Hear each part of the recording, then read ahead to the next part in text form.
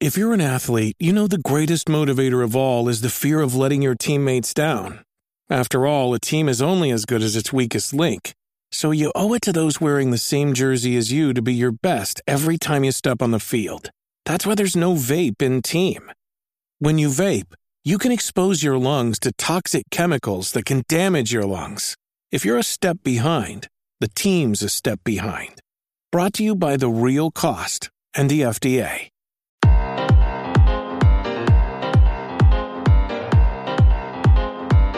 Ladies and gentlemen, boys and girls, all over the city, the state, the country, wherever you are, continent, globe, galaxy. This is Larry Charles, one half of the Game Dev Unchained podcast team.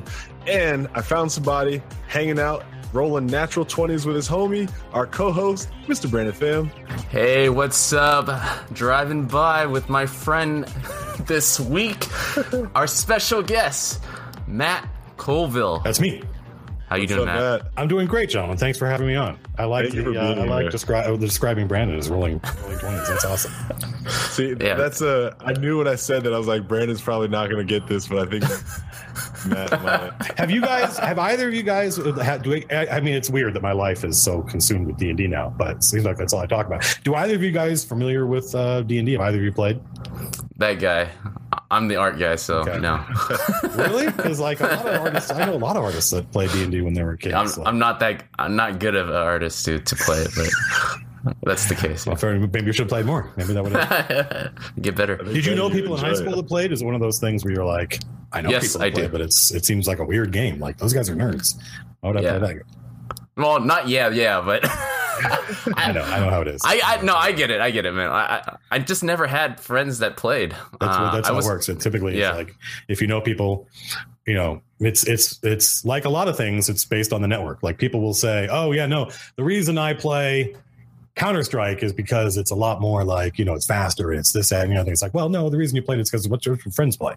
If your friends all play Battlefield, you'd play that. But right, yeah, I'm definitely I love games that you talk a lot, for sure. Like I'm like a big fan of those card games that there's like different variants of it, but Mafia is one of the things. Oh, sure, yeah. Where you're like super manipulative and stuff. Like I'm really good at lying. You have joined us at a time at I apologize, Larry, that we should talk about your experience with D&D. But you're at Turtle Rock Studios at a time when there are many of us, and when the company was much smaller, we would play Werewolf like every week. There we go. And one of the Werewolf is basically Mafia, right? This is, I don't know if Larry, if you're familiar with this, but it's a great social game. It's a party game. We need to bring it back. The more people I learned, yeah. And I learned so much about one of the owners of the company, Chris Ashton. That dude is like, he can just look at you and say, "You're the werewolf." It's like, that's crazy. How does he do that? I'm like, must be something about running a company, like dealing with lots of people, and learning how people work. You can just look at somebody and go, werewolf, and you're like, I don't want to play werewolf. It's not fun. Accept it. Yeah, it can kind of backfire if you're playing with coworkers. It's like, that guy's really good at being a werewolf. Yeah, or people get really upset. Like people get really angry. I've seen people legit yell at each other because that's awesome. Why do you keep calling me a werewolf? That. I'm not a goddamn werewolf. I think we need to do a Game Dev Unchained game night. We need to get some more. I'm honestly just record like playing. That might be pretty cool. That would be great. Cool segment. Larry, what was your experience with D&D? Did you play? Mine's a little embarrassing, but I got introduced to Advanced Dungeons and Dragons when I was in middle school. I think it was in third edition. I think it was second going into third edition. What year was it? Jesus Christ. Shit. Maybe it was like the late 90s, early 2000s. Yeah. That would have been second edition going into third edition. Yeah, I remember the cover of the books, right? So like the player's handbook has the fighter with the sword in the air. It's kind of brownish. Yeah. Yeah, so that era. And man, we were the worst. It was like you kill one thing and like treasure was just raining from the trees. Sure, yeah. There's actually a term for that kind of game. It's called a Monty Hall game, because there used to be a game show called Let's Make a Deal. And the host's name, the actual name of it was Monty Hall. And so the dungeon master who just gives his buddies, it's like, let's have fun. Treasure is awesome. Here's a ton of it. That's how we did it. But as I look back, it was like such a complicated rule set for some middle schoolers. You know what I mean? But like we all had the books and we like learned how to play that game and we thought we were tight. I think that that's something I've noticed that's changed. That I'm happy. We live in a time like a board gaming, tabletop gaming renaissance. Yeah. Largely, and this is going to sound strange, but largely because of China. It's really, really cheap to make really high quality board game like pieces and boards in China. And so thank you, China. Yeah, I mean, game companies, like small little indie game companies, can now make really, really cool looking board games. But something I miss is that, like, when I was in middle school, when I was in like junior high and early high school, my friends and I would go to Toys R Us, and they would have games like Axis and Allies. Axis and Allies is like Risk with calculus. It's like it's so much more complex than Risk. But we didn't know that. Oh, this isn't a game for kids. It seemed obvious. It was in Toys R Us. It must be a game for kids, and we just played it. And it took us a while to learn the rules, and we were always but I think that people, you'd be surprised at what somebody in 7th or 8th or 9th grade can master. And in fact, I think that kids at that age, especially, they like that feeling that there are answers to the questions. And that's the seduction of D&D, is that feeling that if I read these rule books, there is an answer in here for everything. Kids at that age do not like ambiguity. They do not like having to make stuff up. They like having answers. They don't like gray areas. They like to believe the world is black and white. So that feeling, if I just sit here and read this, I will get all the answers, is really seductive. Right. And nowadays, I think people do think that. I think they have that attitude of like, it's complex. Oh, it's hard. Look at all these rules. It's like, man, we did this when we were like 13. It's not that hard. It's apps. It's like the convenience of apps is like we are not dependent on our own brains anymore. You know what I mean? I think that's true. I think that we're learning different things, right? We're learning how to find knowledge online, right? We're learning how to use the tools. We're tool using creatures. We're learning how to use the tools in our hands to communicate, to access data, so that now, like, it's like we know fewer things, but we can find out anything. Yeah, you're exactly right. So, Mr. Brandon Pham, we kind of skipped one of our introduction segments. I'll let Brandon. We'll definitely round back to this discussion, but before we go any deeper, Matt, do you mind kind of going through your resume, kind of introducing yourself to our audience, kind of giving them a background of where you came from? Well, it's long because I'm old. I started, my first career job was working at a pen and paper game company that is now defunct and obscure, called Last Unicorn Games. The guy who owned the company or started the company, his girlfriend's favorite book was a book called The Last Unicorn. And so he wanted to impress her and named his company after that book. And I joined the team working on a card game, a collectible card game. This is only like 3 or 4 years after Magic the Gathering was invented. And this was a card game based on the science fiction novel Dune by Frank Herbert. That was one of my favorite books. So I was incredibly lucky to get to work on that card game. And I mean, I don't know if you guys have played Magic the Gathering. That guy has. But like...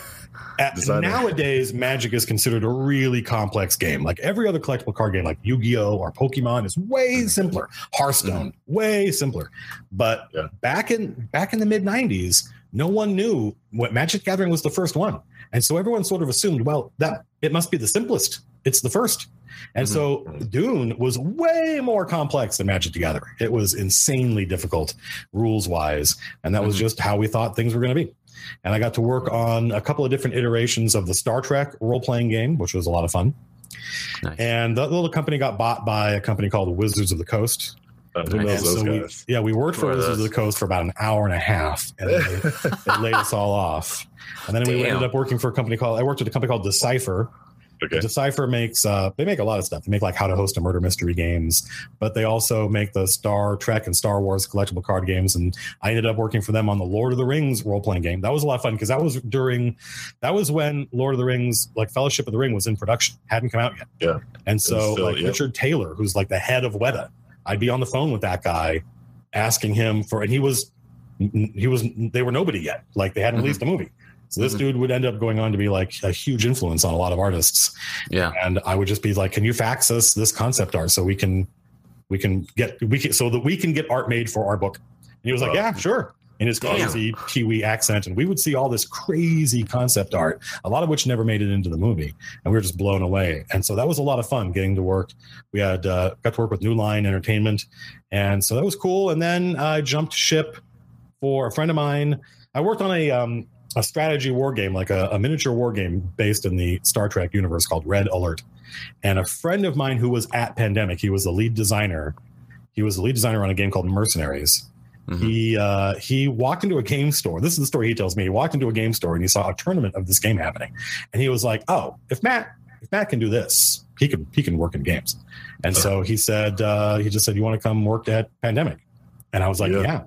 At that point, I was the director of the RPG and war game studio for Decipher. And I felt like there wasn't anywhere else to go in tabletop. Mm-hmm. So I started as a junior designer at Pandemic, and I worked there I worked at Pandemic for like 8 years. I think I was there for about 1.5 years or 2 years as just purely a designer. Some of the happiest moments of my life were just being a designer on Mercenaries. And then we needed a writer, and they hired a screenwriter who I don't think had ever actually sold a script. He was just somebody who had been jobbing around Hollywood, and somebody at LucasArts knew him. And this dude didn't know how to write for games. He wasn't a bad writer, but he didn't understand that, like, in video games, you can't just say whatever you want. Yeah. If a character, especially like a Cortana style character, says something to you, the player is going to think, well, I guess I have to do that. Yeah. Mm-hmm. Right. Mm-hmm. So you got to be careful what information you give the player. And Mercenaries was like a open world GTA style game, but in a war zone. And so you can't, like, giving him missions is hard because the player can do whatever they want. That's the whole idea, is like, you can't tell the player what to do. But a writer really wants to tell the player what to do because that's clear and it's concise, it's obvious, seems like good writing. But for a GTA style game, you kind of just got to tell them what they have to do. Like, here's the goal, and it's up to you how you do it. Like, you can do it however you want. And that was really tricky. So I spent a lot of my time like redlining this guy's dialogue and word choice. And eventually, and any of the designers could have done that, by the way. There was nothing special about me at that time. Any designer could have gone through that guy's stuff and redlined it, but I'm the one that did. And there was very much a sense of, oh, thank God, let's have him do it. Let's have Matt do it. Let's have Matt write this stuff. It was writing at that time, and I think this is still true to a lot of companies, was like a hot potato. The person who hated doing it the least ended up doing it. And so I ended up writing the whole game. And then Mercenaries 2 happened. Mercenaries 2, much larger, much more ambitious game. Yeah, definitely. Very, very sort of badly implemented. Mm-hmm. And a nightmare to work on. And it showed in the final incredibly buggy product. And so that was more writing. At that point, I was a writer and a designer. Mm-hmm. And then they shut Pandemic Studios down. EA bought Pandemic Studios and then shut it down. And so some friends of mine and I started a little company. We wanted to work on like Xbox Live games because at the time, Xbox Live was just blowing up. Yeah. And it looked like a small team of like 5 to 10 people could make a game like, there was a game called Shadow Complex for Xbox Live. Yeah. It was just awesome. Definitely remember that one. That game was Unreal. So cool, man. It was them showing off Unreal. And so we talked to those guys and they said, listen, we'll just give you Unreal. We'll just give it to you. And because we want to be in this space so bad. And we want anyone else to adopt Unreal and show what it can do. You guys will just pay us a royalty on the back end. And we're like, fine. But then, like, while we were talking to Microsoft is super excited about all this. There was literally like one day we went up to Seattle and all of a sudden everything at the Xbox division, including like the bus that picked you up at the parking lot, had Kinect all over it. Everything was Kinect all of a sudden. And they were like, Xbox Live, who cares about that? And we were like, and we were like, we don't like, Kinect is such a gimmick. It is such a gimmick. Yeah. We didn't care. And we ended up won in the end. Yeah, I mean, correct. Like, it seemed obvious to literally everyone except Microsoft. The Kinect was just a gimmick. And so we ended up working on like little iPhone games, and that was fun. And got a deal with a company in China to make an iPhone kind of fighting game based on an MMO. Mm-hmm. And then Turtle Rock Studios was looking for a writer. A friend of mine who was looking for a job saw this job posting, and he's not a writer, but he was like, Matt, this is you. Mm-hmm. And I was like, oh, Turtle Rock Studios. Who are they? That was my reaction. I'd literally never heard of them. And it's like, oh, they made Left 4 Dead. I thought, surely that was Valve. And so I very quickly learned the history of this company, Turtle Rock Studios, and what they did. Right. And I applied there. I got an interview. I bombed out. What do you mean bombed out? Are you being modest because you're there? No. I bombed that interview. I was very lucky. The lead designer, on Evolve at the time, a guy named Jason Anderson. I should say like the senior designer, because really the design director was kind of in charge. But his right-hand man was a guy named Jason Anderson. And Jason, I didn't know Jason I knew by reputation. Jason Anderson's a guy that was Mr. Wasteland and Mr. Fallout. So I was kind of like in awe of this guy, but I'd never met him, never talked to him. And like over 200 people applied for the gig. Ooh. And he was his, yeah, I know, it's insane. It's crazy. And a lot of them, like one guy was like a travel writer. He wrote for like Condé Nast, and I just needed a gig. And Jason, it was basically mostly Jason Anderson who decided, I think you're the guy. And so when I bombed out on the interview, he was like, we're going to fix this. He told me what I did wrong. Yeah. And the whole time I was just having all these ideas about this game. Didn't have a name at the time. It's called Metamorphosis. I just had all these ideas, a lot of which actually made it in the game. Like the characters in Evolve, what they do, they're called planet tamers. They're dudes that colonists hire to come take care of the wildlife so these colonists can kind of live their lives uninterrupted. And that was something I pitched them when I didn't work there. I was just emailing these guys after the interview, after it didn't go well. And they were like, now a really good friend of mine. And a player in my D&D game, Phil Robb, one of the owners, just said, Matt, that dude seems like he would be exhausting to work with. And they didn't want to work with somebody who was like. How many years in before he told you what he thought? I heard that from the person he said it to. It was quite a while later before I relayed that back to him, and he laughed. But it was definitely. I had been at, like literally that day. I don't know how noodly you guys want to get. I'd been at Warner Brothers pitching them on my little iPhone game company, and we had a bunch of stuff to go through. And so I was very much in like used car salesman mode, right? Mm-hmm. And I was dressed up, and I went down there, and I was still like, "Hey, how you guys doing? Hi, my name is Matthew Colville," and it was. I was super douchebaggy on my part. And so I just said, give me another chance, guys. And mostly I think just other people weren't working out. And so they brought me back in, and I was a lot more relaxed. And they're like, okay, fine. You'll do, I think was fine. Yeah. And so I've been there ever since. That was over 6 years ago. That's awesome. And now, and we shipped Evolve, which is certainly still remains and probably will be the proudest thing I've done in the business. I don't think I'll ever get a chance to like build a science fiction universe from scratch and work with like a team like that, and all working together to build this, not just a game. We built a game, but we also created a whole setting. And that's something that, you very, very rarely get a chance to do that in this business. Well, Matt, I hope you get another one. Yeah, I mean, I don't see any way that could ever happen again. Like the circumstances are so unique. Like people covet that. I remember interviewing at Turtle Rock and saying, you guys have created this little utopia. Mm-hmm. Like you guys get to basically do what you want. And they, at the time, I don't think they even knew. Like the guys that founded Turtle Rock Studios, their motto was, we just want to hire the kind of people that we like to work with and not have to end. And one of the things that those guys, like we've learned, that anytime we have to go far outside the company, it can often be like, because that's just what happens when you work together really closely. You develop a shared language, and it's not that people outside the company aren't good. It's that they don't speak our unique bullshit language that we've developed, and it can be really tedious trying to communicate outside of. I think that's true of a lot of companies, probably. Anyway, yeah. Well, Matt, what I love about you as a writer is that you're very well spoken and you talk a lot. Like to me, like you need those type of things. And those are the type of things I look for a writer, like guys who are always coming up with talking like a million miles per minute, and then being able to come up with ideas on the fly and having all these resources. And having a designer background as well definitely helps. Like you have that unique perspective. I think that's the thing, like especially Chris Ashton, who's the design director. I think that's the thing he values, is that he and I can have a conversation, and we're not talking about the writing. We're not even talking about the design. We're talking about the game. Right. We talk about the game holistically. What is good for the game, and that includes design, and that includes writing. I think one of the reasons I got the gig was in my. They had a big questionnaire. I had a big essay I had to write, and one of the questions I asked was, "What is the role of writing? How do you see the role of writing in games?" And my answer was like, "The job of the writing is to contextualize the gameplay. Mm-hmm. Right? You don't play the writing." Yeah. And I got Turtle Rock Studios, very open company, like super open company. Like for a long time, the milestone feedback, including like how much we were getting paid by the publisher, was all public knowledge. Anybody could go on the drive and read that stuff. And so I could go and read the other essays other writers had written. to see like, what did I do different? Why me? What did I do different? And they were all like, not, I think mostly they were like, the writing's the most important thing. Yeah. I'm like, you're crazy. You're insane.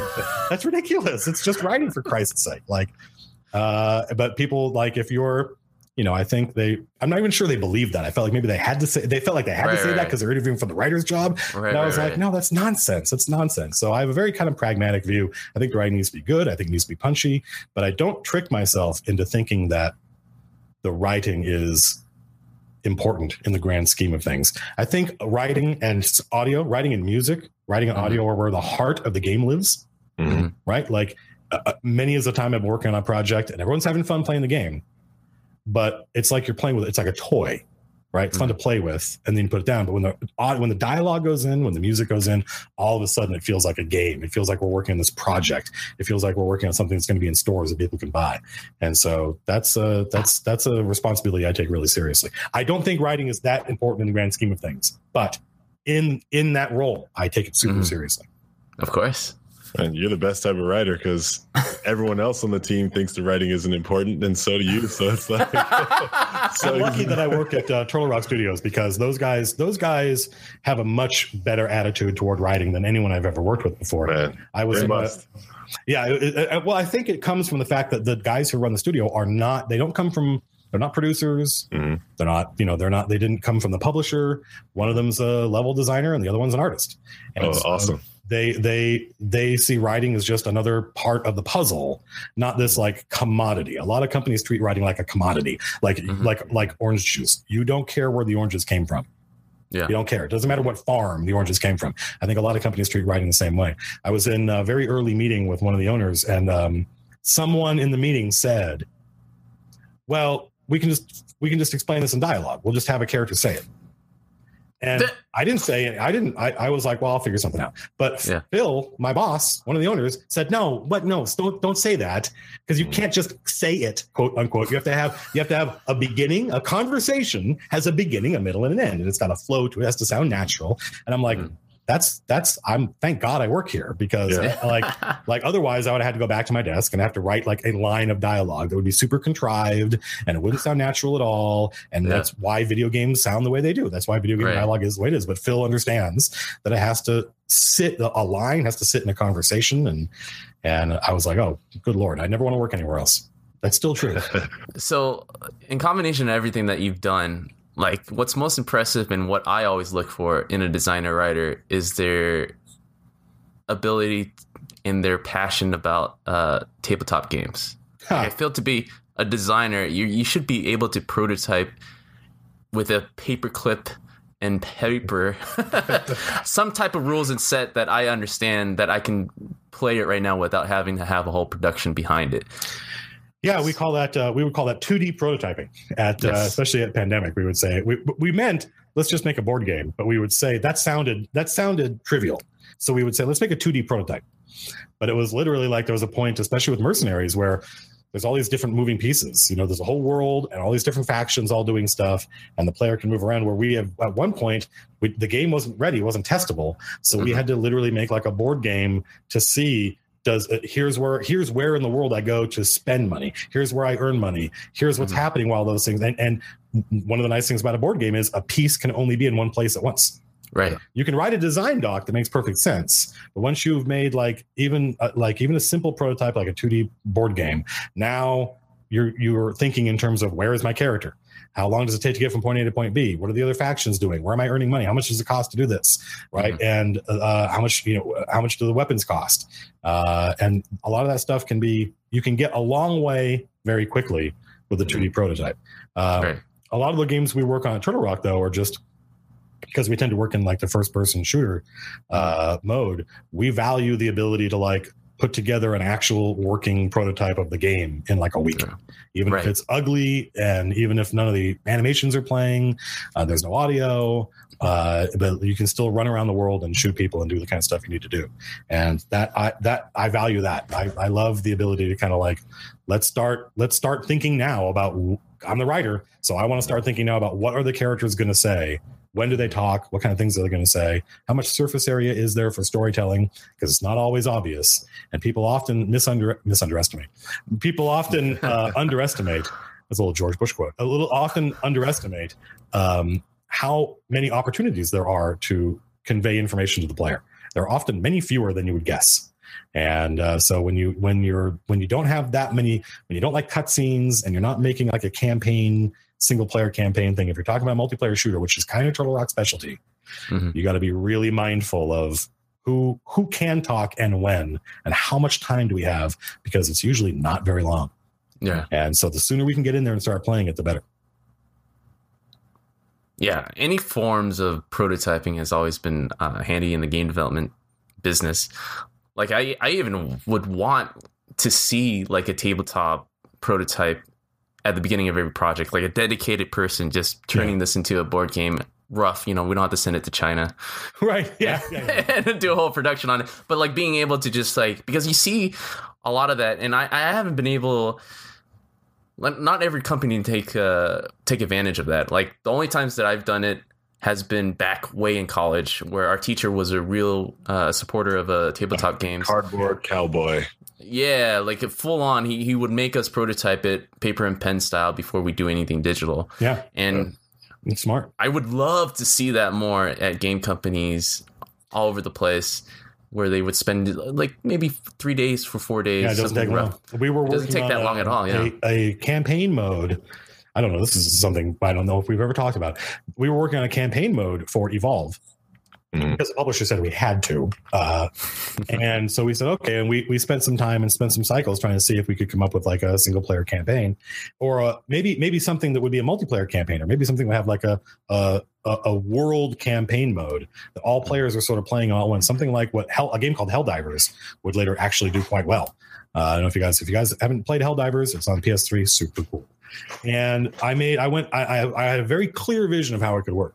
And so I just went to Target and bought a copy of Risk and used Risk because it had already had like 80% of the work was already done. Smart. And I was able to then like use cards and not improvise, but kit bash my own stuff together and bring people into the kitchen and say, we're going to play the campaign. Let's do it. Nice. I'll play the monster. You play the heroes. And we would go through stuff and I go, okay, go back to square one and iterate on it until it was in pretty good shape. But that the production necessary to do a campaign mode would have required literally a whole other game company. Yeah. So I don't think so. That was the problem. It wasn't that we didn't have ideas. It wasn't that they wouldn't have been good. It's just that we were a company of about 100 people. And it takes like, to make a full-on narrative-focused campaign for a video game it's a separate team. Yeah, it's like it can. Yeah, especially in this day and age. If you're talking about a modern console game, so it's got to look good. It's got to have a whole bunch of unique assets. Has to, because otherwise it doesn't feel like it's its own thing. You're talking about like 300 people working for 3 years, and that's it. I don't think most gamers understand. Nor should they. They should just be free to spend their money and enjoy the game or not. But they don't understand that like a multiplayer and single player are two different games. And that means you need basically two game companies. And maybe that's one huge company, but otherwise it's hugely expensive. And that's one of the reasons there's this rush to microtransactions and free to play, let people pay money for stuff in game, because games are way, way, way, way more expensive now. Yeah. So one of the things that I love about paper prototyping or just prototyping in general, is you really get to the core of what you're trying to build and you do it fast. Like it requires you to make hard decisions. You know what I mean? Or you realize quickly that you need to make a hard decision. You know what I mean? And so I just wanted to co-sign to that with you, because it's like I've worked on games and worked on projects where it can kind of start ballooning, because it's so easy to like, let's do this and this and this and this. And it's like, oh my God, let's actually experience all these ideas and realize that we don't need 5, we need 2. Yeah, that 5's a lot. Yeah, that you're lucky if you get one good one. I work with there's a friend of mine at work who shall remain nameless, but I've noticed that if you've never had to actually make a game yourself, here we go. Like I don't mean like I don't mean like work on a game. We're all working on a game, but if you actually ever sat down and made a game from soup to nuts, from beginning to end yourself, Yeah. Could be a tabletop game, could be a video game. I don't care. It could be Space Invaders. Do something. Whatever. If you've never gone through that exercise, you don't understand that imagining something is not the same as doing it. Mm-hmm. Like in your head, you can imagine how this is supposed to work. And if you've never had to actually take that imagined idea and no bullshit, get it down on paper and start playing it, you don't realize, oh, this thing I thought was fun. You go through this process of this thing I thought I could do. Mm-hmm. I can't actually, because it conflicts with this whole other game system I thought we were going to need. So I've got to use, I thought this was going to work. It's not going to work. And then you end up in another later stage where you're like, okay, now that I've actually got all this stuff working, I have discovered that it's not fun. And in my head, it was fun. But now that I've actually got to sit down and implement this stuff, I discover that A, some things I thought were going to be easy are actually impossible. And then B, some things that I thought would surely be fun. Now that I'm actually doing it, you're like, oh, yeah, no, this isn't fun, as it turns out. And so it's easy to sit there and say, well, we can do anything. We could do this, we could do that, we could do this other thing. I'm like, no, it doesn't work that way. That's not game design. Yeah. There's not every idea you have can be implemented on and turned into a fun game. Yeah. And it gets more and more complicated the more people you add to it, because you're adding a variable and you don't know their capacity. Yeah, and it gets really hard to build consensus when you've got a whole bunch of people. Like early on Evolve, a friend of mine who was the audio guy, he said, let's go to lunch and talk about the music. Because he and I have known each other for a long time, and he knew that I love music. And I was like, nah, I don't think that's good yet.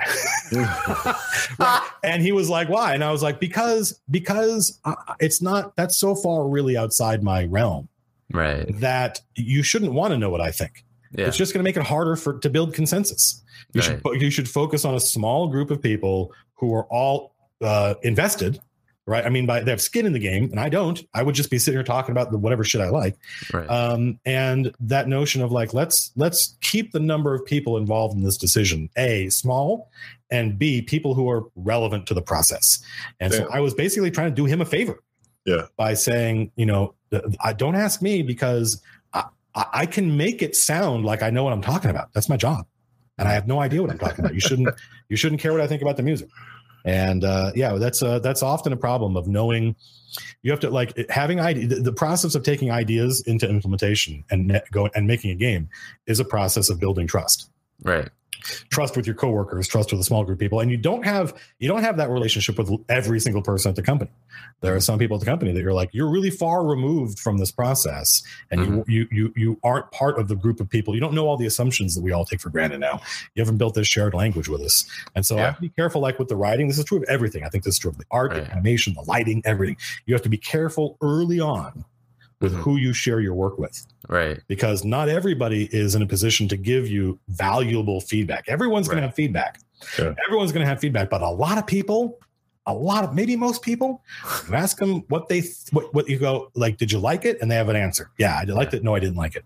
Usually as a writer at that point, I go, okay, great. Thanks. Yeah. Great. Thanks. You didn't like it. No problem. I know why you didn't like it. By the way, I'm a pro. I know which part was the bad, probably not going to work. So you didn't like, okay, let me go away and monkey with it. If you ask them why they didn't like it, now they start thinking for the first time. They weren't thinking when they were doing it. When they were playing the game, when they were reading, they were just having a gut reaction.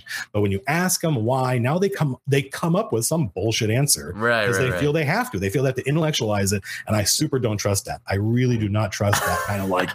Now I didn't have my brain on a minute ago. A minute ago, I was just reacting. Right. That's honest, and I trust that honesty. But now you ask me what I think, and so now I'm going to start thinking about it, come up with something. Yeah. And I'm like, no, I don't want that part. I don't want that crap. Yeah, Larry. It just sounds like Matt's been on the other side of the fence, so he's just practicing what he's preaching, which is very valuable as a designer writer. Like, that is rare, dude. No, what's interesting is I love the viewpoint of when you're talking about working with or going to lunch with your friend who does music and saying, it's kind of not my realm and you don't want my feedback. I've also experienced in a group of, like, let's just say design by committee. Sure. There's individuals who will be part of it where if they don't feel like they've added anything, they feel, you know what I mean? Like it's a knock on them personally. And so for forsaking the project, they have to, like, the meeting needs to close with me being on paper as coming up with X, Y, or Z. Yeah. And that's super common. It's common at every level. Like, you got to be careful because writers want to write. Mm-hmm. So if you give them something, they're going to try and write the hell out of it. Mm-hmm. Animators want to animate. So they want to animate the hell out of something. People always want to, that's why things in video games are so weird. Like why is this person moving this way? People don't move like that in real life. They kind of just stand around and small movements every once in a while. But if an animator did that, they would feel like they weren't working. That's not, characters gotta gesticulate and they gotta, right. And same thing with the dialogue, same thing with the writing. And people also, I think they are afraid of just sitting back and letting the process happen. That feeling of like the greatest thing I can do is just keep my mouth shut because we're just going to work our way through this. And not everybody at the company needs to have a say in what's going on. And the only thing that can survive that design by committee process is oatmeal. That's it. Like we took all the raisins out because somebody didn't like raisins. Fuck, like it's make it as bland as shit. Yeah, that's the only thing that can survive, and you see that so often in a lot of commercial products, not just video games, but especially video games, where like if you have any.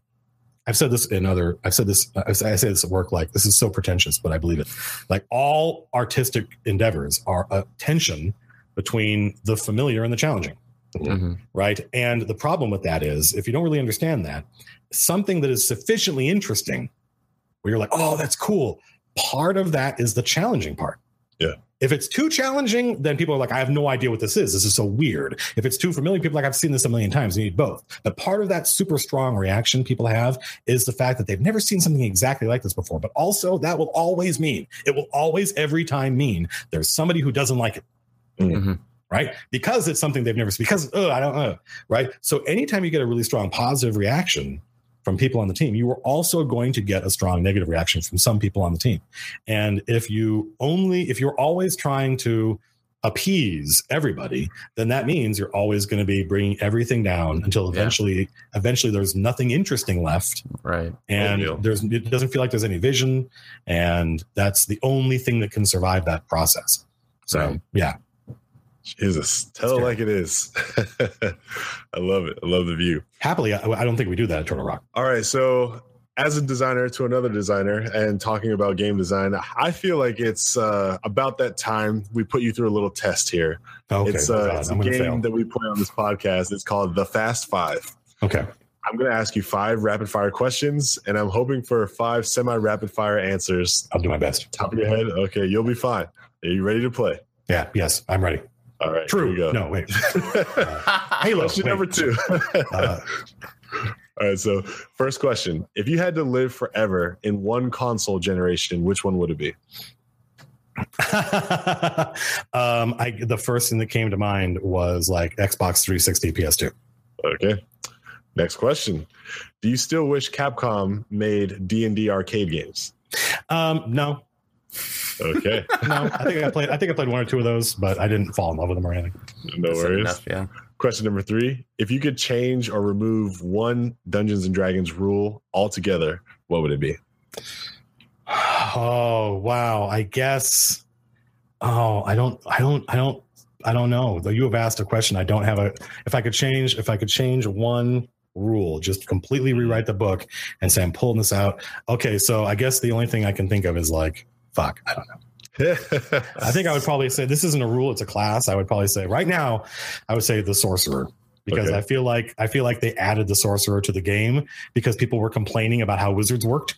Because wizards in D&D cast magic in a very, very strange way and people are like, this is dumb. Why can't I just have like spell points? And they're like, fine, here's the sorcerer. Shut up. And I'm like, no, but it should feel weird. Magic should feel weird. It shouldn't feel like a regular system. It should feel this like, anyway, go ahead. Rapid fire.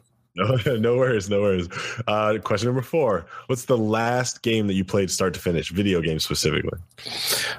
Last game I finished is probably Last of Us. Oh, nice. That's a good one. There are a lot of games I love. I really love that I never finished. For me, gaming, even solo gaming, is a very. There's probably other games I just haven't off the top of my head I can't think of. It's a very social thing. Even solo games like Alien Isolation. Loved that game. But after a couple of weeks, it wasn't Halloween anymore, and a lot of my friends had finished it. And so I didn't, the moment had passed and I moved on to other games, even though I love that game. So for me, a big part of gaming has always been the fact that it's what my friends are playing. It's what we're talking about at work. So yeah. All right. Last question. You made it to the end. Yay. Number 5.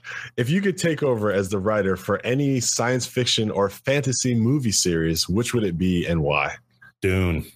All right. They signed a deal to adapt Dune into a movie. They haven't announced whether it's going to be a movie or a TV series, but it's with Denis Villeneuve, who is one of my current favorite directors. He did Arrival. I don't know if you guys saw Arrival. Right, Arrival. Nice. He did Sicario, which is fucking brilliant.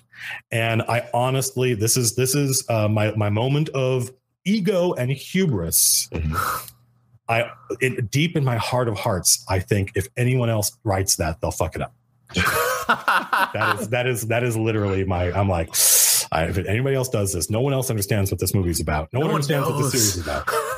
So that's my ego talking right there. There you go. Yeah, just gotta email him, man. You heard it here first. Game Dev Unchained. We should reach out and see if we can make that happen for you.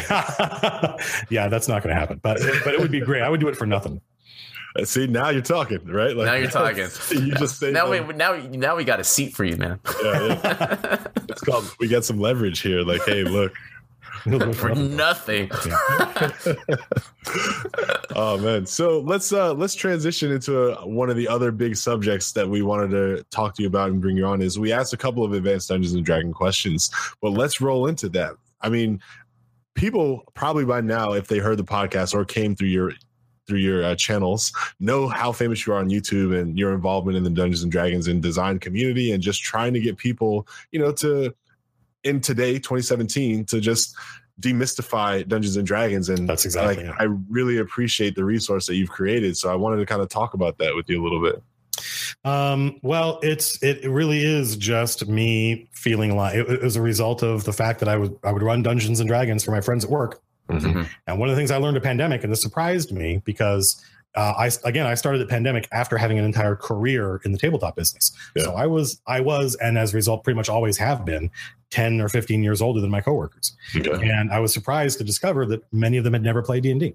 Mm-hmm. In fact, many of them, I think if you're a tabletop gamer, this isn't obvious, but I would say most designers that I've worked with, most people in the business that I've worked with, have never played any tabletop games. When they were kids, I agree. But when they were kids, games were Nintendo. Yeah. Right. That was their gaming. And that's you can spend your whole life in that ecology and never realize, and then branch out to Capcom, branch out to, Metal Gear and stuff like that. And never bat an eye and not even to be aware that there's this whole other culture happening. So I would run games, and in the 80s and 90s, if I got burned out running D&D, somebody else would run and I get to play. And there's no better way to kind of recharge your batteries than playing in someone else's game.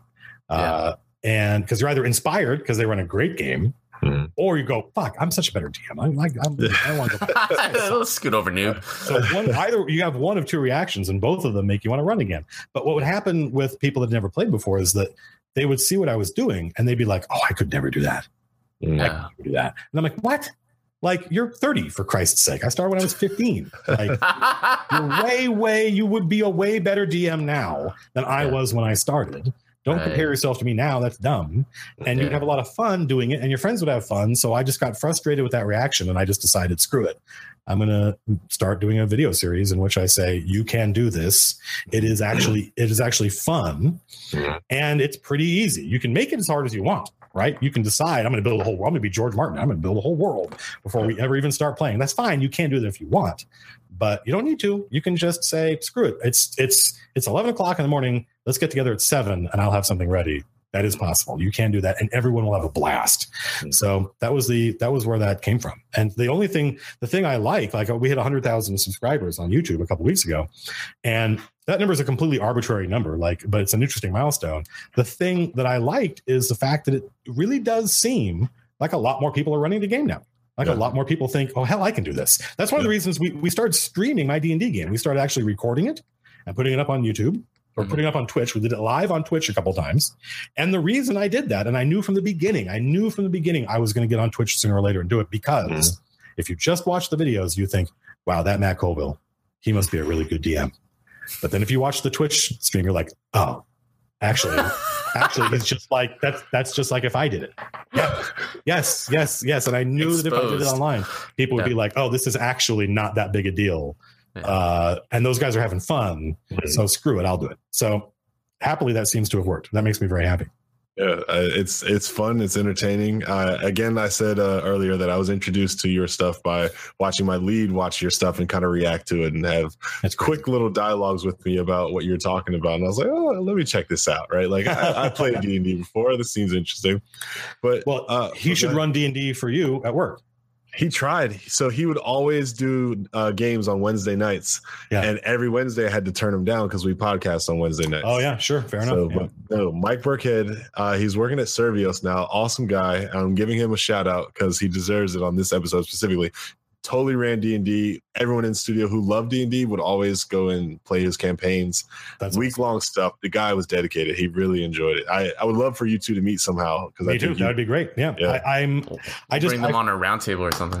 Good idea. I feel like everybody listening, if you want to play and you get the chance to play, the pact, the agreement is that you'll then run because the DM is doing a lot of work. Yeah. A lot of work that the players don't have to do. And so the agreement is that you will at some point give it a shot so that your dungeon master gets to play. Yeah. That should be the way it is. Has Wizards of the Coast like kind of helped you along your YouTube way? Like I'm assuming they've seen you and reached out in some way like, hey, this guy's like really helping us out. Let's do X, Y, and Z for him. They invited me to Seattle for a big live stream event for a product announcement. There you go. I don't know how successful that was because even though I had a great time and it seemed like everybody up there was having a great time, when I came back, everyone I knew that was watching it were asking me what it was for. And I was like, they were like, that was awesome. Why were you guys up there? And I was like, well, it was for a product announcement. So I guess it didn't, I'm not sure how successful it was if you don't know that. But, apart from that, I don't really have a relationship with I don't know any of the guys at Wizards of the Coast anymore. There are very, very few people up there that were there when I was there. And most of them are in business development. They're not in game development. And, but Mike Merles, who's the lead designer in D&D, he was a freelancer in the business when I was at Decipher. So we moved in a lot of the same circles. He did some freelance work for a company I was with called Eden Studios. So I'd seen his writing come across my desk. In fact, he basically got the gig by being like the most prolific freelancer in the industry. Gotcha. And he worked his butt off and now he's in charge of D&D. So he and I know each other by reputation. And he got me like a hotel room at Gen Con, like the reservation. I had to pay for it. But they got, if not for him, I wouldn't even be able to get a reservation. So that was cool. And he's like, hey, we should get together and just talk. And that's the longest conversation I've really had with anybody at WotC is the lead designer who's just aware of me saying it would be cool just to hang out and talk about game and game design and stuff like that. So I don't have any kind of official relationship with Wizards of the Coast. I don't get like preview copies or anything like that. My philosophy is, and I'm probably going to do a video about this in the next couple of days. My philosophy about this, and I don't think Mike Merles, I don't think anyone at Wizards of the Coast would ever say this, but I am 98% certain that Mike agrees with me. Dungeons and Dragons is not this product that you buy that's in a book. It's not Dungeons and Dragons is not the rules in the book. Dungeons and Dragons is what happens at the table. Right. And that's what matters. People get really worked up. It's that thing we were talking about earlier about how people, especially kids, like that feeling that there's a right answer to things. They don't like ambiguity. Right. So there are many people who want to use the rules. They want the rules to be the most important thing. I'm like, well, the rules are important. I'm not saying they're not. But they're a guideline. They're a foundation. What's important is what you guys are doing at the table, and the rules facilitate that. But so for me, D&D is not this thing Wizards of the Coast owns. It is this thing we are all doing together culturally, communally. And it belongs to everybody. So let's let and if you don't want to, there are so many different editions of D&D, you can go out and spend no money, spend a little money. You don't even have to play the most recent version. Every version of D&D was fun. And I think would still be fun if it was the only edition you knew. It's only when you start comparing editions that you start thinking about, I like this one for this. So my question for you now is like, how do you feel about Wizards of the Coast's approach at kind of helping people get into the game? Like they're spending a lot of money and a lot of time to create resources that I feel like are aimed at entry level. Like, hey, just come check us out, right? Like they did I think recently they put together like a core rule set, which they put online, and they have I remember, like, I think this week or maybe late last week, they're like, hey, you know, we've put all these digital resources online, like the character creator and some of the other tools. Like, and I'm taking notice, right? I haven't played still, but like I keep my eyes on it. I was like, wow, they're making a big push to kind of reintroduce this game to, you know, new audiences. They are, and I could nitpick some of the decisions they've made, but that would be very unsportsmanlike considering how I think basically they've gotten everything right with 5th edition.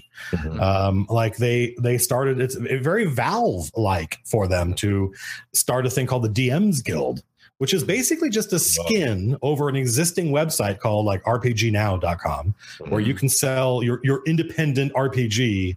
You can sell a PDF of for $5 or whatever. Like your modules and stuff. Yeah, or no, like completely not. You can RPG Now exists for games that have nothing to do with D&D. There are just other role-playing games out there. But they partnered with RPG Now and started a website called the DM's Guild. And the DM's Guild is just D&D stuff, and it's all the official D&D stuff. It's everything. They're doing their best to put every single D&D product that's ever been released since 1974 up on the DM's Guild as a PDF for like $5. Oh, awesome. Even if the product was, I mean, some of them are a little bit more than $5, but this product, it was $30 when it came out. Now it's $4.99. It's a PDF.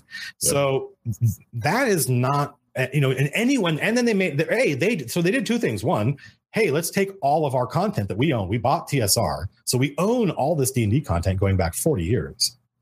Maybe 50 now. I don't know. No, 40 years. And let's put it all online, cheap PDF. That's awesome. Then they also said, and you know what? Anyone who wants to can write their own D&D material, official D&D material, and upload it. And here, we're going to give away our trade dress. Like you can download Microsoft Word, Adobe PDF, InDesign, Adobe Illustrator, whatever file you want to work in. You can download their fonts, their backgrounds, and make your content look like their content and then sell it in the DM's Guild, and you make money and they take a cut. Wow. And that is a very Valve kind of Counter-Strike Team Fortress thing to do. Very forward looking, very smart. It used to be they would feel like we have to put out a product a month or product 2 months or 2 products a month sometimes in order to constantly be generating revenue. But they don't do that anymore. They put out like 1 product a year, and it's a big, big deal. And that, I think, is really smart because every product you put out, you fracture the user base because not everybody buys it. And so now you have some people who bought this product and some people who didn't. And then the next product is even more fractured. And so the community ends up being divided among all these different products. Whereas when there's only one adventure, it's the product they put out every year is not more rules. It's a new adventure. There's a whole new adventure. It's going to take you from 1st level to 15th level, and it'll take a year and a half to play. And as a result, everyone's all playing the same adventure, right? And that is so valuable. Having everyone in the community all kind of playing, not just the same game, but the same adventure means that they're developing this shared language. You go to a game store, you meet somebody you don't know who plays D&D. He's probably played Storm King's Thunder, and you say, where are you in Storm King's Thunder? Over here. Oh, did you check this out? Oh shit, no, I didn't know there was a secret door there. Fuck. And now that connection has just strengthened the whole D&D network, and I think that stuff is super smart. So I think they're doing a great job. They did an e-tool. They did the thing you were talking about, Larry, the online tools. They did an earlier version of that with another company, and it was called Morningstar, and I was in the beta for it, and it was terrible. It was awful, and so they didn't release it. They cut it. They said, no, we're not going to do it. It's not good. And I was like, wow, that is something that many earlier D&D companies would not have done. Right. They said we're not. They did like kind of the Blizzard thing of like, we're not going to release it if it's not good. Yeah, that's good. Yeah. And so hats off to them. Also, I honestly don't think we haven't seen anything yet. I think that the future is going to be it's so bright and so different. Like the guys that they're working with now, Curse, I believe they're owned by Twitch, and they want to do like real in the bones Twitch integration. And I honestly think that playing RPGs on Twitch is going to become, it's going to be huge. Yeah. Maybe it'll never be as big as video games, but here's the thing, man. Like video games are an incredibly solitary thing to do. Yeah. Like go watch any streamer. What are you watching? You're watching someone at home alone playing a game. Oh, right? It's somebody home alone. Nail on the head. They've got a whole bunch of people watching. That's great. They're in a game with a whole bunch of people. That's great. But they are home alone playing the game. Whereas you watch people playing D&D and it's 7 or 8, 4 or 5, 6 friends all gathered around a table together, and they're all playing together. And that is so much more interesting to watch. I think it's so much. We're just big monkeys. We want to see other monkey faces, and that's how we get emotions, and that's how we reinforce the human experience. And so, just watching these guys sitting around a table and that feeling of I could be there at the table with them, like it's like watching Friends or Seinfeld. It's that illusion of they would be my friends, and that's something that I think it's going to be hard to beat. And Twitch wasn't designed for any of that nonsense, but the guys at Curse, I think, are working hard to make it so that it will work and be like optimized. So there's cool stuff coming. So I think Critical Role does a pretty good job at like showing us a glimpse of that future. It's for them, it's, hey, we're friends playing D&D together, and they have like silly stuff that they do, like, oh, one guy will like try to do the voices of all the people and whatever. The voice acting guy, I've only seen a couple episodes. Well, I mean, you haven't much narrowed the field, because they're all voice actors. They're all professional voice actors. I remember one guy specifically was doing, I think, multiple voices in, like, he wasn't just playing himself, he was playing other characters. Anyway, he's building a demo reel. Yeah. Long story short, like that. I know those guys. They're good friends of mine. Oh man, well, there you go. Now I feel terrible for butchering this. Like, I'm trying to bring it up as an example, and I'm like totally messing it up. No, well, I mean, go ahead. All that I was trying to get to is, like, I feel like that's a great glimpse of exactly what you're saying, which is I'm involving the world in this fun game that I'm playing with multiple people. If Twitch can give us an opportunity to recreate that same feeling, even though I'm in isolation, I think they're gonna have an awesome offer. Completely agree. When they first started streaming their game, so I'm good friends with a couple of the people on Critical Role there. Many of them I've never met. I know many of them by reputation. I cast voice actors for a day job. So like every single one of them has come across my desk in auditions in one form or another. But Matt Mercer is a good friend of mine. Liam O'Brien, who's one of the players on the show, is a super good friend of mine. That guy saved my ass on Evolve. He was our voice director. He made my dialogue sound good. And good friends with Marisha, and the three of them, like their show, the first show, I was tweeting at Mike Merles, the design director for D&D, saying these guys are the best ambassador for D&D. Like what this does is something that's never happened before. D&D is an incredibly weird thing to do, right? Like video games aren't weird. Video games are super straightforward. Like, here's a screen, here's some buttons, play. Right. And anybody can pick it up. There's a game for, even if you're in your 60s, go play Pac-Man. There's something there for you. But D&D is fundamentally weird. It is a weird game. It is a weird thing to do. Like, we're all going to get together, but one person is different than all the others. That's the dungeon master. What a weird term for it. And we're going to talk in characters sometimes and do silly voices. And there's a dungeon, and we're going to roll dice. What are all these weird dice? How many sides does this dice have? I have people that I've been playing with for a year and a half and still don't know the difference between a D8 and a D10. And Critical Role makes it seem not only like it's pretty easy, but like it's fun. Like, this would be fun. Like, it would be fun to play with them. And so it's going to be a huge revolution. I think people are good. Normal people can watch that show and go, oh, that looks like fun. Now I know what you meant by rolling in 20s. Now going back in full circles. For some reason, I thought rims. That was the only. I was like, what are you talking about? I get it. All right, we got it. Yeah, I think that I said this in a blog post a while ago. I think the history of the industry is going to be split into before Critical Role and after Critical Role, because so many people now, just everyday regular people. And so anybody on Twitch, because when they stream, they're like one of the top 3 shows on Twitch. All these people that are playing, PlayerUnknown Battlegrounds are like, what is this other thing over here? Yeah. And the fact that a lot of those voice actors are famous, a lot of them have been the voices of characters everyone watching on Twitch knows. Like, that's McCree from Overwatch is the dungeon master, right? So they're like, well, what is this? And they click on it and they watch it and they're like, I don't know what they're doing, but God, that's fun. That looks fun. Yeah. And so that's, I think, going to be, it used to be, it's impossible to explain to somebody why D&D is fun. Don't bother. Right. Like, it's trying to explain to somebody why it's fun to ride a bicycle. Like, I can't, it's just do it and you'll see it's fun. Right. So watching people do it, it's going to be huge. And you nail on the head, man. Like the whole isolation playing games is like, I love video games. I love the single player experiences. They're great. But like, I need like a great social interaction to just feel like my life is complete. You know, absolutely. Yeah. It's just important. And I feel like seeing games kind of leaning back towards that, where it's like Cards Against Humanity. Yeah. You know what I mean? Like I played apples to apples, but like when Cards Against Humanity came out, I'm seeing people who don't play, you know, analog games. Like, what is this Cards Against Humanity? What I can say all this like loud, vulgar, racist, terrible stuff. Yes. And I'm with other people who will do the same and we'll have a great time. You know, like, yeah, Cards Against Humanity. I mean, there are many generations of people who grew up with board games or tabletop games are Monopoly and Clue and maybe Risk. And those are in many cases terrible games. Yeah. And now we've got games like you can go to Target and like one of the in the games department, the best selling game is either Cards Against Humanity or Settlers of Catan. Settlers of Catan is a game you can play with your kids, and it's super fun and it's straightforward, and it's a kind of an introduction to a whole style of game called Euro games that people who play Settlers of Catan are going to go on and play lots of other games. They're not going to play. They're not going to have these memories of playing. Like we played Monopoly, it was terrible. We hated it. Like we didn't like the rules, didn't make any goddamn sense. Whereas the Cards Against Humanity is a fun adult game. Settlers of Catan is a game you can play with anybody. You can play with your kids, and it completely changes the way we understand board games. Like I love video games. I love playing games online with my friends. That being said, it doesn't take the place of face-to-face interaction.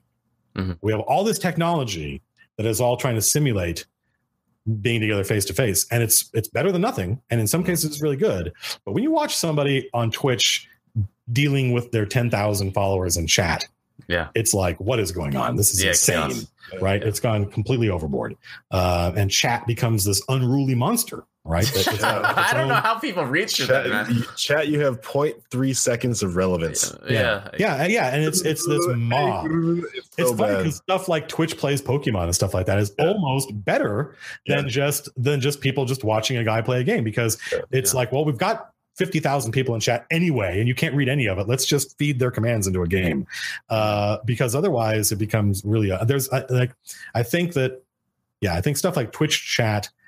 I don't think those guys meant to launch a social platform, man. I think those guys thought they were going to make us streaming games easy and make money off it. And chat is kind of an afterthought. It still seems like an afterthought. Right. As a result, it doesn't have any of the tools that every other social platform is more robust and spends more time thinking about this stuff. And Twitch is like, whatever, you can talk to people, shut up.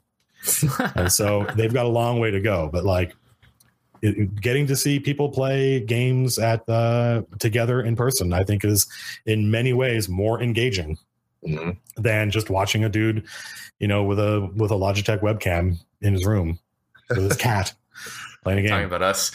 Well, you were mentioning before, there's a renaissance with tabletop right now, and everything you're saying and what you were discussing right now about the social aspect of even twitching, like the funnest ones that I've seen are the ones that with two live friends just playing a game together and just chit-chatting back and forth. Those are the ones that I like to watch, because they always jib and jab against each other and make fun of each other, and it's just less exhausting than watching one person. Every time I watch, I used to watch Sacriel, who's awesome. And he was one of the early Evolved streamers, and that dude has to stream like 10 hours a day, 6 days a week. That's the business. If you're going to make a living at this, it is. And I was like, God, this is exhausting. And the dude was so good at what he did. Like he always had his eye on chat. Yeah. He was always able to pick comments out and respond to them, because that's the promise of doing it live. The promise of doing it live is you're going to get, you may at some point get some interaction with the streamer. But if you've got two people doing it, now they can talk to each other. It just feels less like work. It feels less exhausting. It sounds more fun. Yeah. I couldn't do this podcast without Larry. Larry never. What would it be? It would be like never ever says that to me, but it's fine. That's how I feel about it. I pay tribute to you every episode at the start with couldn't do it without him, the Brandon fam. Right. Yeah. But I do feel like gaming, if anything, where we're doing it in. Well, twitching, all this stuff, the social networking, but we're returning to what it used to be, where it's just a group of friends in a room together doing something And it's the great thing is that, like, I'm a huge believer in the technology. And I think that even though I will always love doing it face to face, I now have friends all over the world, friends that I've known in real life that moved away. And the technology allows us to still hang out and still play games together. And that has a real tangible value. That being said, gosh, it'd be nice if we were still living around and working in the same place and able to get together for game night. Right. So I think that both are going to live and thrive, but we've gone through an era where it was all technology, and now we have some of the analog stuff, I think, being relevant again. Right. Well, there's another game we play on this podcast. Mm-hmm. It's called We've been podcasting for an hour officially. Congratulations. You made it the whole way. Yay. And as DM of this podcast, I'm going to offer you a treasure. Okay, great. The treasure is Brandon and I are going to be quiet for a couple of minutes, and we're going to allow you to talk directly to our audience. You can promote, advertise, or raise awareness or draw attention to something you're really excited about, something you're working on, or just, let people know about something that you're involved in. So without further ado, sir, the floor is yours. One of the things about this YouTube channel is that I am not inherently somebody who thinks that what he does or what he thinks is or should be important to anybody but himself. So it's always weird to me. I don't like promoting stuff. I don't like, there's a couple of charities that I donate to. And even that, I think charity should be something that you just keep to yourself. I think that like talking about the charities you donate to makes it seem like the reason you're donating is because you want that attention, that good moral feeling. Right. So you got to talk to people about it. And you don't have to say the amount, but if you do like the charity, there's this is going to seem strange, but there's a animal, the Tasmanian devil, that used to be in a cartoon. The Tasmanian devil is a real creature. It's isn't a marsupial. It's in Tasmania, which is an island, and it is the only creature in the world that has a transmissible form of cancer. Which means when one Tasmanian devil with cancer gets in a fight with another one that doesn't have it, they bite each other and they transfer the cancer. And so it's a huge, so I donated to that cause on more than one occasion. And the great thing was every year now I get this fantastic envelope that comes from the University of Australia. It's this huge envelope. It's got all these stamps on it. Seems exotic, came from far away. And it's just got a calendar. It's just got to Save the Tasmanian Devil calendar in it. And I love it. I think it's great. And those guys, there aren't a whole lot of people in the world who are worried about the Tasmanian devil. So there's not a lot of money there. And they do good work. They do research on the vaccine. Mm-hmm. And they also have a program that they're enacting where they're taking all the ones that they know don't have cancer and putting them on another island. Mm-hmm. And they're like, worst case scenario is the ones on this island die from the cancer. And when they're all gone, we bring the other ones back. And now the cancer is gone and we have a population. That's a worst case scenario. So check out the Save the Tasmanian Devil Foundation. Apart from that, I like talking about movies. I like promoting movies. Go see Dunkirk. I saw Dunkirk.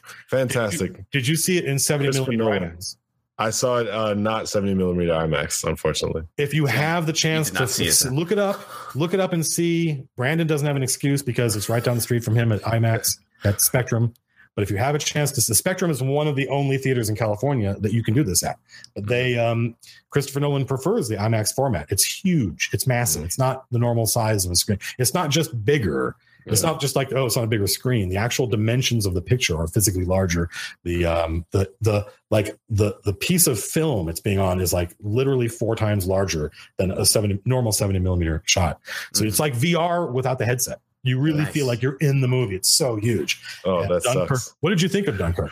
I love it. I didn't pick up right away because I was watching with my girlfriend and kind of explaining a couple of things. Yeah. That they were kind of doing like one single timeline from the different perspectives. I think one camera shot kind of told that to me. I was like, oh, wait. Oh, totally. Like I see it all now. And so I just love the film. They really, really pull on the heartstrings at the end. And there's some characters that they introduce. And it's just like, fuck, man, this story is like, these are superheroes to me. Because granted, everything is like, I don't want to say an exaggeration, but they're kind of creating this narrative of like, hey, look, putting something on these stories is exaggerating it. Yeah. Even if you are 100% faithful to the thing, just putting it on screen and saying, hey, come into this big, empty, dark room and sit down and watch this thing. That is the act of exalting it. Whether we like it or not. So, yeah. Knowing that young men and even women had to go through the events that they showed, knowing that it was like, man, this is exactly. I was like, 19, 20, 21. They were young. Yeah. And they were fighting and dying. And it's amazing. And I did not know. I was familiar with Churchill's speech. It's a famous speech. You know, we will fight them on the beaches. We will never surrender. And he was telling the British people, like, we will never accept Nazi occupation, no matter what happens. And there were a lot of people in England who, there's a great TV series, by the way. It's just a kind of bog standard British murder mystery series, right? So pretty good production values, pretty good writing, called Foyle's War. And it's about a guy who's a detective chief inspector, he's a cop.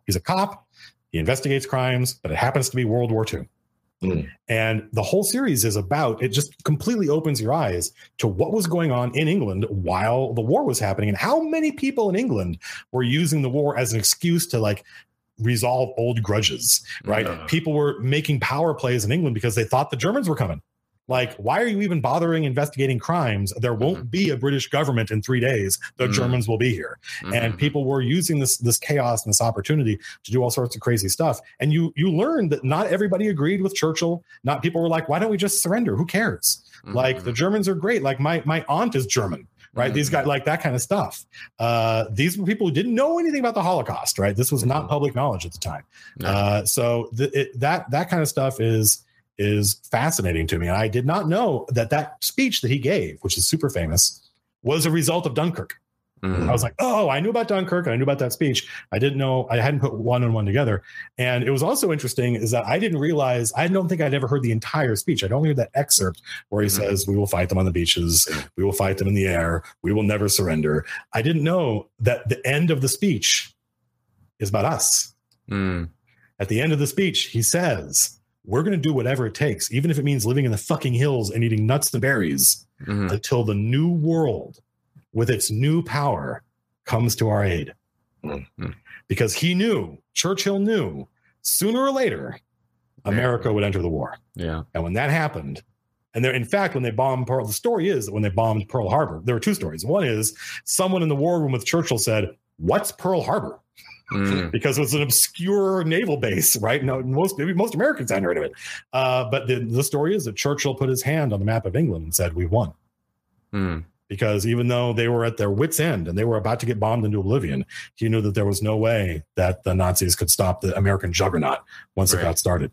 So it was really cool in the movie hearing that. I kind of teared up a little bit hearing that kid reading that speech and about how, like, the last thing Churchill says is he just throws this fucking football and just hopes that America is going to catch it. And no one at that moment, no one knows what's going to happen. Yeah, it's a super good movie. So Dunkirk is the promotion, and also Save the Tasmanian Devils. Yes, why not? Yes, everyone. Yes. Okay. Do you want to plug your YouTube channel at all? I mean, if you look up Running the Game on YouTube, I think I'm just on Google, like Running D&D, learning how to play D&D. I think I'm the first hit usually nowadays, which is kind of humbling. But yeah, it's just my name, Matt Colville, on YouTube. And every once in a while, I'll do stuff about movies, because it's always been something I've always blogged about movies. I had a blog for a long time. I did a podcast about movies, and that stuff goes over pretty well. I've got a couple of episodes. I was doing a series on the movie 2001 because it's a movie that a lot of people who love movies have watched, and they come away from it going, what the hell was that? And I actually think that all the answers are there in the movie. Yeah. It's just that Kubrick was one of those dudes who did not like exposition. He didn't like it when characters in the movie stopped talking to each other and turned to the audience and explained everything. Right. So none of that. The answers are there, but none of it's in the dialogue. You kind of have to be paying attention. And so that was fun. I'd like to go back to doing that. But yeah, it's mostly just Matt Colville. It's mostly D&D. Nice. Right. Well, ladies and gentlemen, thank you very much for joining us for another wonderful podcast. I don't have a rhyme this time, so I'm just going to say good night. Hey guys, I got my homework assignment. Play D&D, watch Dunkirk. No, but for reals, Halloween's coming up. For reals, we should play at work at Killer Rock. We should play Werewolf because it used to be a tradition, and now we're a big company. But you would have a blast. I love that game. I'm gonna say I'm a master, but we'll see. It sounds like yeah, it'll be a lot of fun. We'll do it. It'll be a blast. All right. Thanks for having me on, guys. It was a lot of fun. Our pleasure. Good night. Good night, everyone.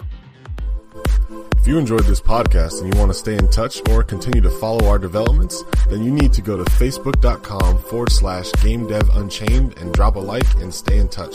You can also get the direct feed for this podcast on soundcloud.com/GameDevUnchained.